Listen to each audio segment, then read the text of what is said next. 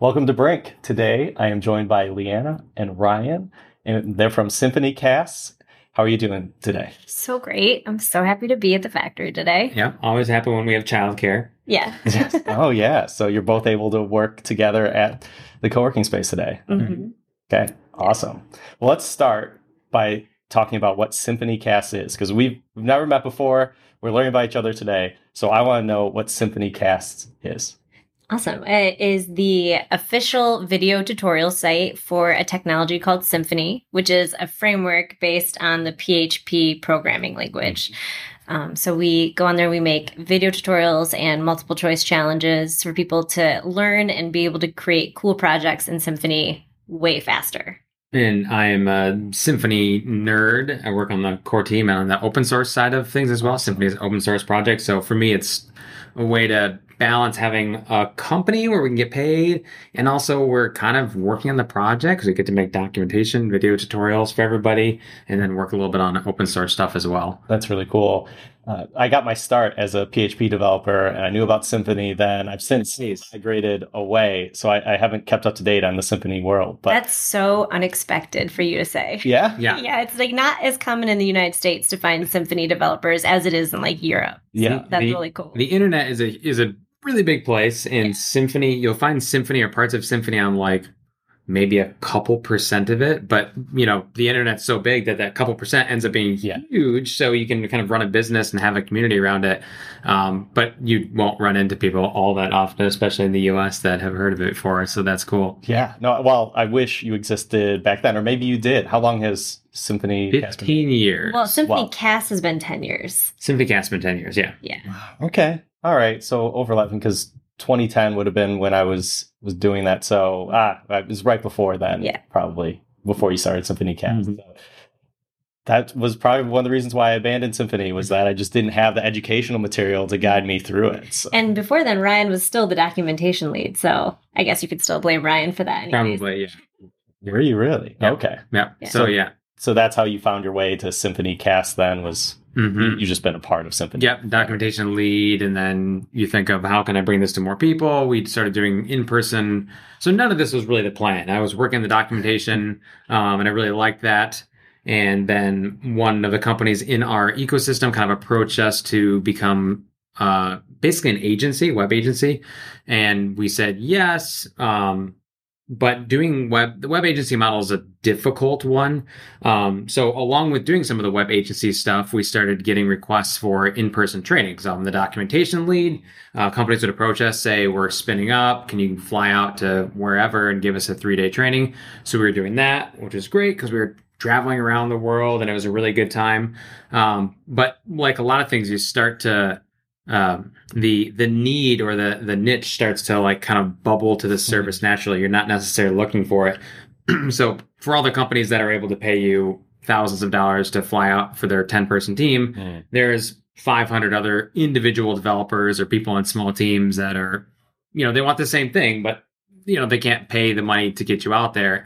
So it's just kind of a bad situation for everybody. So hence, like very, very easy kind of pivot there to like, well, what if we basically turn those into screencasts and, sold them for subscription per month?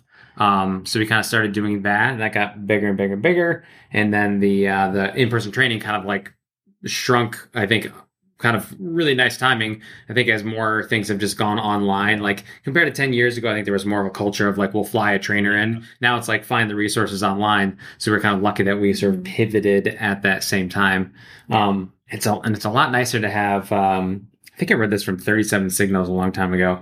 It's a lot nicer to have 1,000 clients that pay you just a tiny bit versus like a couple clients that pay you a lot. Yeah. Because nobody can call us in the middle of the night. Right. They don't have to like sweat. Nobody's going to call us. We don't get any of those, the dreaded like all caps urgent emails. Yeah. Because we had a client like that. And I remember there was one point where I had to change the ping that my phone would make when I got a text message, because that sound had started to give me the like I would jump. I could just feel like my blood pressure rise, being like, what is it now? And so that has not happened in a long time. So when you started SymfonyCast, were you both in from day one, or okay? Yeah. Nice. Basically, yeah. It was me for a bit. You know, I was like jumping in with like project management stuff before I was officially on the team, just because the developer mindset and then the client facing mindset isn't always the most compatible or same. Yeah, she makes the money. That's it right there. I think like I was doing the company solo for a short amount of time, but depending on your situation, we were in our 20s, we didn't have kids yet. So you look around and it's like, okay, you're making this at your job. It's pretty low hanging fruit to be able to come over to the company and make that amount. You know, that works well with our model. It doesn't work with all startup companies. We didn't get funding. We didn't have to like get $1 million and like build something for a year before we started getting revenue. There are certain models, and early on the agency and that kind of consulting model is a really forgiving one, because you're like, oh, if we just do a little bit of consulting, we can pay our bills. And so it makes it less scary to kind of make that jump. Yeah. So is it fair to say that you also built this company around your family, and you've made some decisions along the way that have been beneficial for the family? Like, I'm thinking about the support issues, for example. Like, as soon as you have kids and you're dealing with that, you're like, you don't want to be on call 24/7 anymore with customers. So have you made some decisions along the way that have been just in reaction to how your family and your personal life has developed? I'd say most of it was like organically came along, like, oh, like we moved to like the online platform, and then that was starting to take off right around the time that our son was born. And so that just naturally worked out. There's been, given we had mentioned that a lot of Symphony stuff happens in Europe, we have, and with a lot of the conferences having virtual things, we've had to kind of decline some like conference opportunities just from like the time of day. Like, it's not fun to have a 6-year-old, but then also have to wake up at 2 a.m. to give like a conference training. So we've had a little bit of that, but it just has kind of happened naturally. I think you don't necessarily give yourself enough credit in that area. Yeah. I think even from a long time ago, 10 years ago, when we first started the agency thing, it was like, there are things where like, I don't like this. And so it's like, we're not going to do this anymore. Like that client we talked about, like we fired that client. Yeah. We changed our model. We weren't necessarily thinking far enough ahead to like, what's it going to be like when we have kids? But we're like, this isn't the way that we want to live. Yeah. So now when we have no strings attached in our 20s, now is the time to kind of make that jump and make that leap to something that's just a better lifestyle.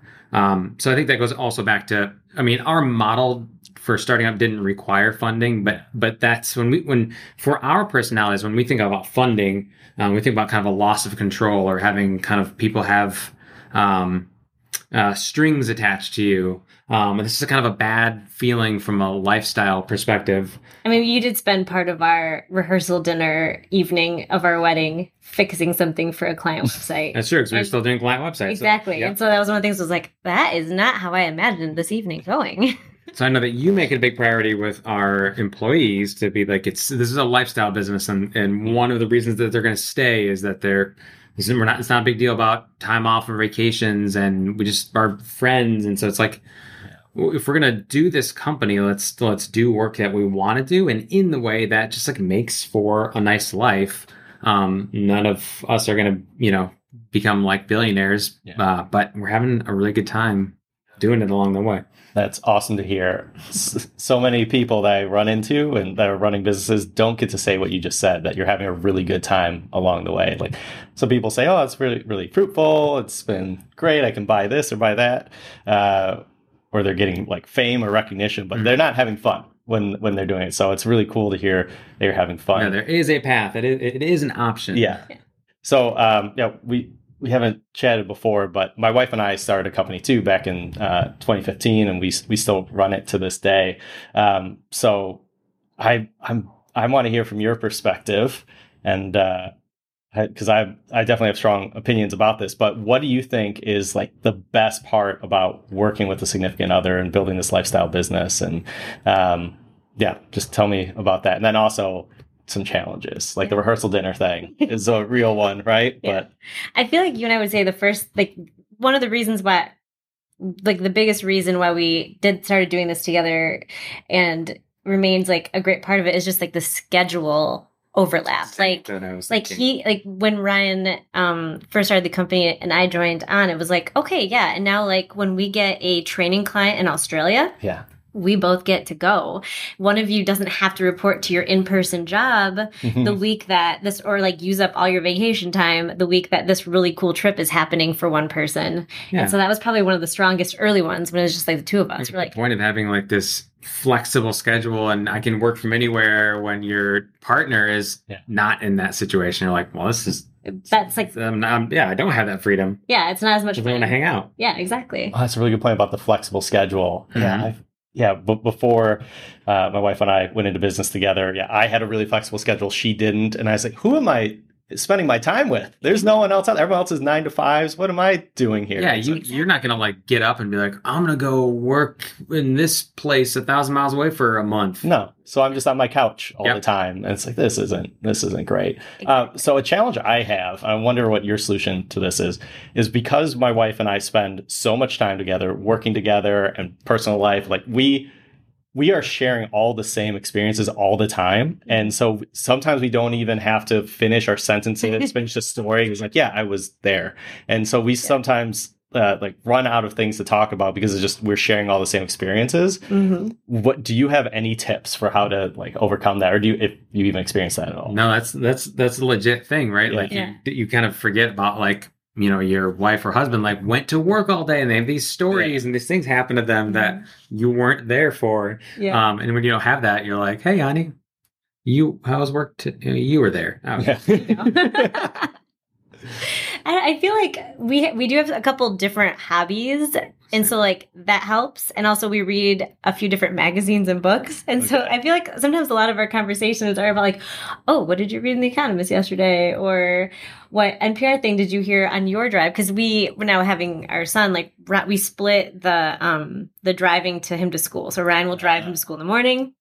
And I go pick him up in the afternoon. And it's like surprising the amount of content that can be generated with one 6-year-old in a 10-minute car ride. Yeah. So having a kid, definitely adds a lot of variety into that. But I think we're like, we both are very into our hobbies and they're polar opposites. So that kind of squeezes out a good amount of content. Yeah. Like you're super into knitting. Yes. I'm super into just like going home and like working more.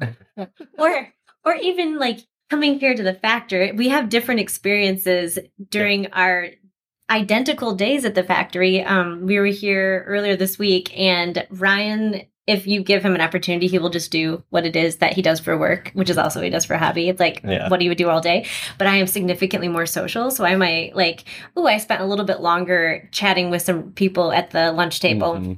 And so then we get done with the day. I'm like, okay, now Ryan is available to talk. I need to download all this interesting information that I collected from the other factory members today. Yep. So despite being in the same place all day, the way our personalities and interests are, we naturally have slightly different experiences. But getting out of the house is probably a good ingredient to that. If we didn't come here, that wouldn't happen. Yeah. Oh, well, that's awesome. Okay. That's a good takeaway then. The separate hobbies, even if one hobby is just working more.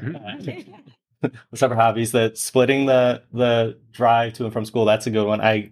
We've noticed that corroborating the story from the little kid is always interesting because my wife will hear one story, I'll hear a different story, and then we're like, all right, we got to reconcile this. What actually happened there? And then you talk to the teacher, like somewhere in here is the truth. What happened? Yeah. That's pretty good. What is next for you with SymfonyCasts? And it sounds like this is great for your life now. And how do you see this growing or changing over time, if you can? I know a lot of this has just been reactionary. You're just like, we'll take whatever comes and we'll build around it. But I'm just curious, when you're looking to the future, what are you thinking? Yeah, I feel like one of the things that's continually been something we're trying to overcome is like, how do we make more content? Because we've got a lot of really awesome content. Symfony is always coming out with new versions. So then you have to update your old content. And so some of your time is spent re-recording things you've already made. And you can't make some of the really cool new stuff that you really want to make because you got to get that like basic library reset for the Symfony version 6 or whatever is coming up. And so right now we're exploring some ways to streamline the content creation process and maybe even using different AI opportunities to help with some like boilerplate stuff, doing like initial edits on things for like, grammar typos and stuff, like ways to just eke out some more efficiencies. Yeah. It's just things are really good. We want it to keep going. And we would love to provide our community and our customers with like twice as much content. Yeah. Mm-hmm. So, like if you do anything for a really long time, those little, you get to really know that system and you get to really kind of imagine and reimagine what a faster system might be. So that's kind of thing we're working on right now. Like, as you said, like AI will probably be a part of that here and there. Mm-hmm. So I hope we can push out a lot more content than we do right now. Yeah. The AI strategy seems like something everyone has to consider right now and see how it can help you out. There are some great tools out there though, especially that pre-editing type of work and getting into podcasting now. I've learned about that too, just filtering out all those little down points and the ums and all those stalls. But so you mentioned a community aspect. So it's not just video. There's a community too. And what does that community look like? First of all, it's really awesome. And I always think from the experiences that we've had over the past 10 years, I'm like, this is such a friendly corner of the internet.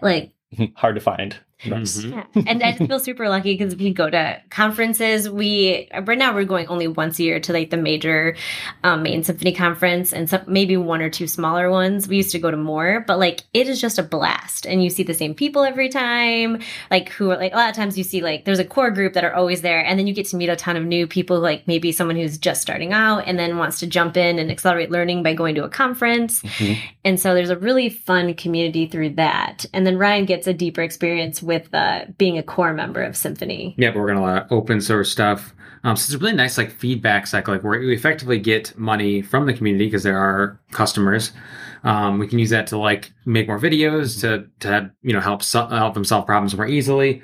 But then we also take some of our income and basically reinvest that in our time back on the project. So I might be teaching a tutorial and see some rough point. I'm like, oh, okay, I'm going to teach this, but this is not the greatest experience. And then we can go back later and actually contribute that back to the project itself to make it a better experience. So it's this nice little cycle that goes back and forth.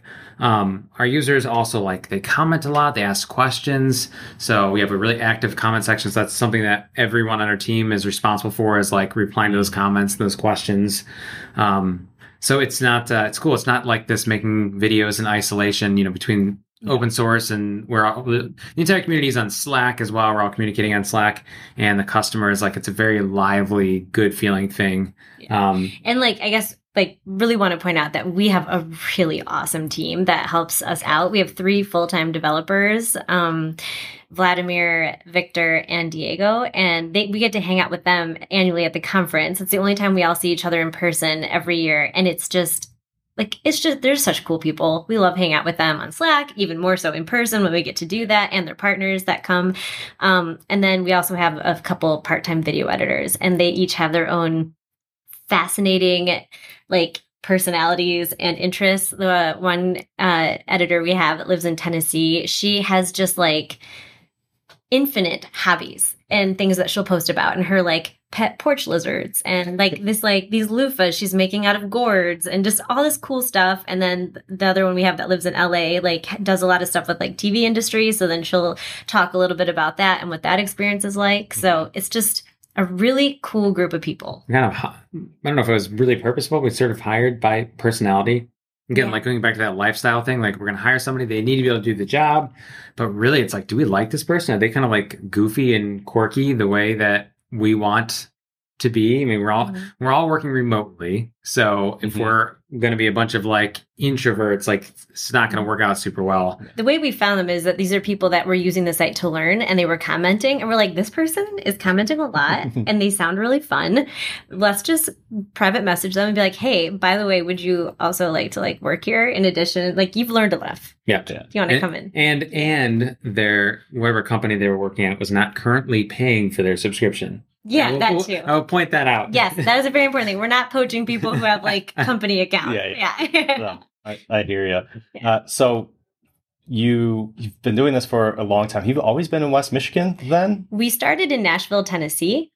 And then we moved back to West Michigan because we both went to college here. Ryan went to Hope. I went to Grand Valley. Nice. And then we came back here in 2014.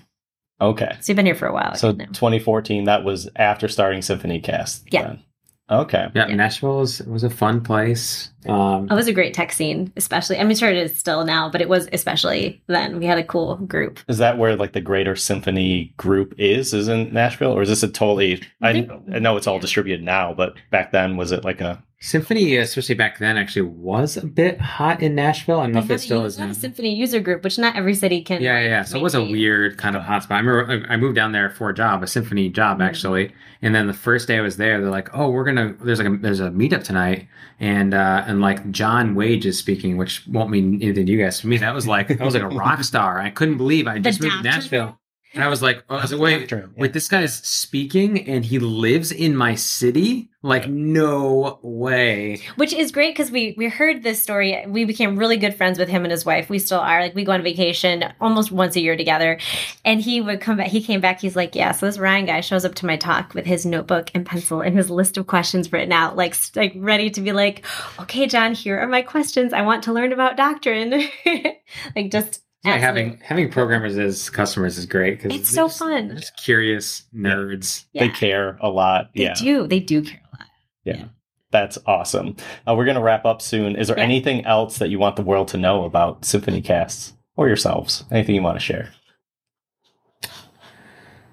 I would say to anybody that uses SymfonyCasts, thank you. We love our job. We love being able to give back to it. Thank you for letting me turn my little open source hobby into a business so that I can keep doing my open source hobby. Yeah. And if you if you are a programmer and are trying to start a business and you don't have that business mentality, ideally find somebody that can. Like, this business wouldn't have worked without Leanna. I just want to basically work on open source and like somehow like money like falls into my lap. That's just my personality. Some personalities don't like promote themselves well. So this has been a great partnership because she's like, yes, but we have to actually make some money. And also just, I think she's actually more popular in the symphony community than I am when we go to the conferences too. That helps. I will say they have a thing. We used to do a thing, and I think this still happens at the big symphony conference. It's called PHP Jeopardy. But imagine working PHP into that word. And I won it one year, and it is strictly technical questions. I am not personally a PHP developer. I do the front end development, but like, I take it as a testament to how active a listener I am to Ryan. I was like, Ryan, I heard you, because I answered some extremely technical questions on a thing that I don't do. One of the questions was about a feature that was going to be coming in the next version of PHP. And she nailed it. Wow. But I guess so proud. Yeah. But from my side, I would say if anyone wants to talk knitting, that is like my favorite hobby and my favorite thing to do. I'm wearing like a pair of socks right now that I knit myself, and I just don't have enough people that I get to talk to about knitting. And so I am just like very open to that content. So that's the takeaway from this. Contact Leanna about knitting. Yeah, I want to talk about it. Let's talk about touching yarn. That is awesome. All right. Well, this has been great. I really enjoyed getting to know you a little bit. This was fun. Finally, to sign off, how do they find SymfonyCast? Just we'll include in the show notes, but where is SymfonyCast? SymfonyCast.com. Okay. All right. Thank you. Cool. Thanks. Yep.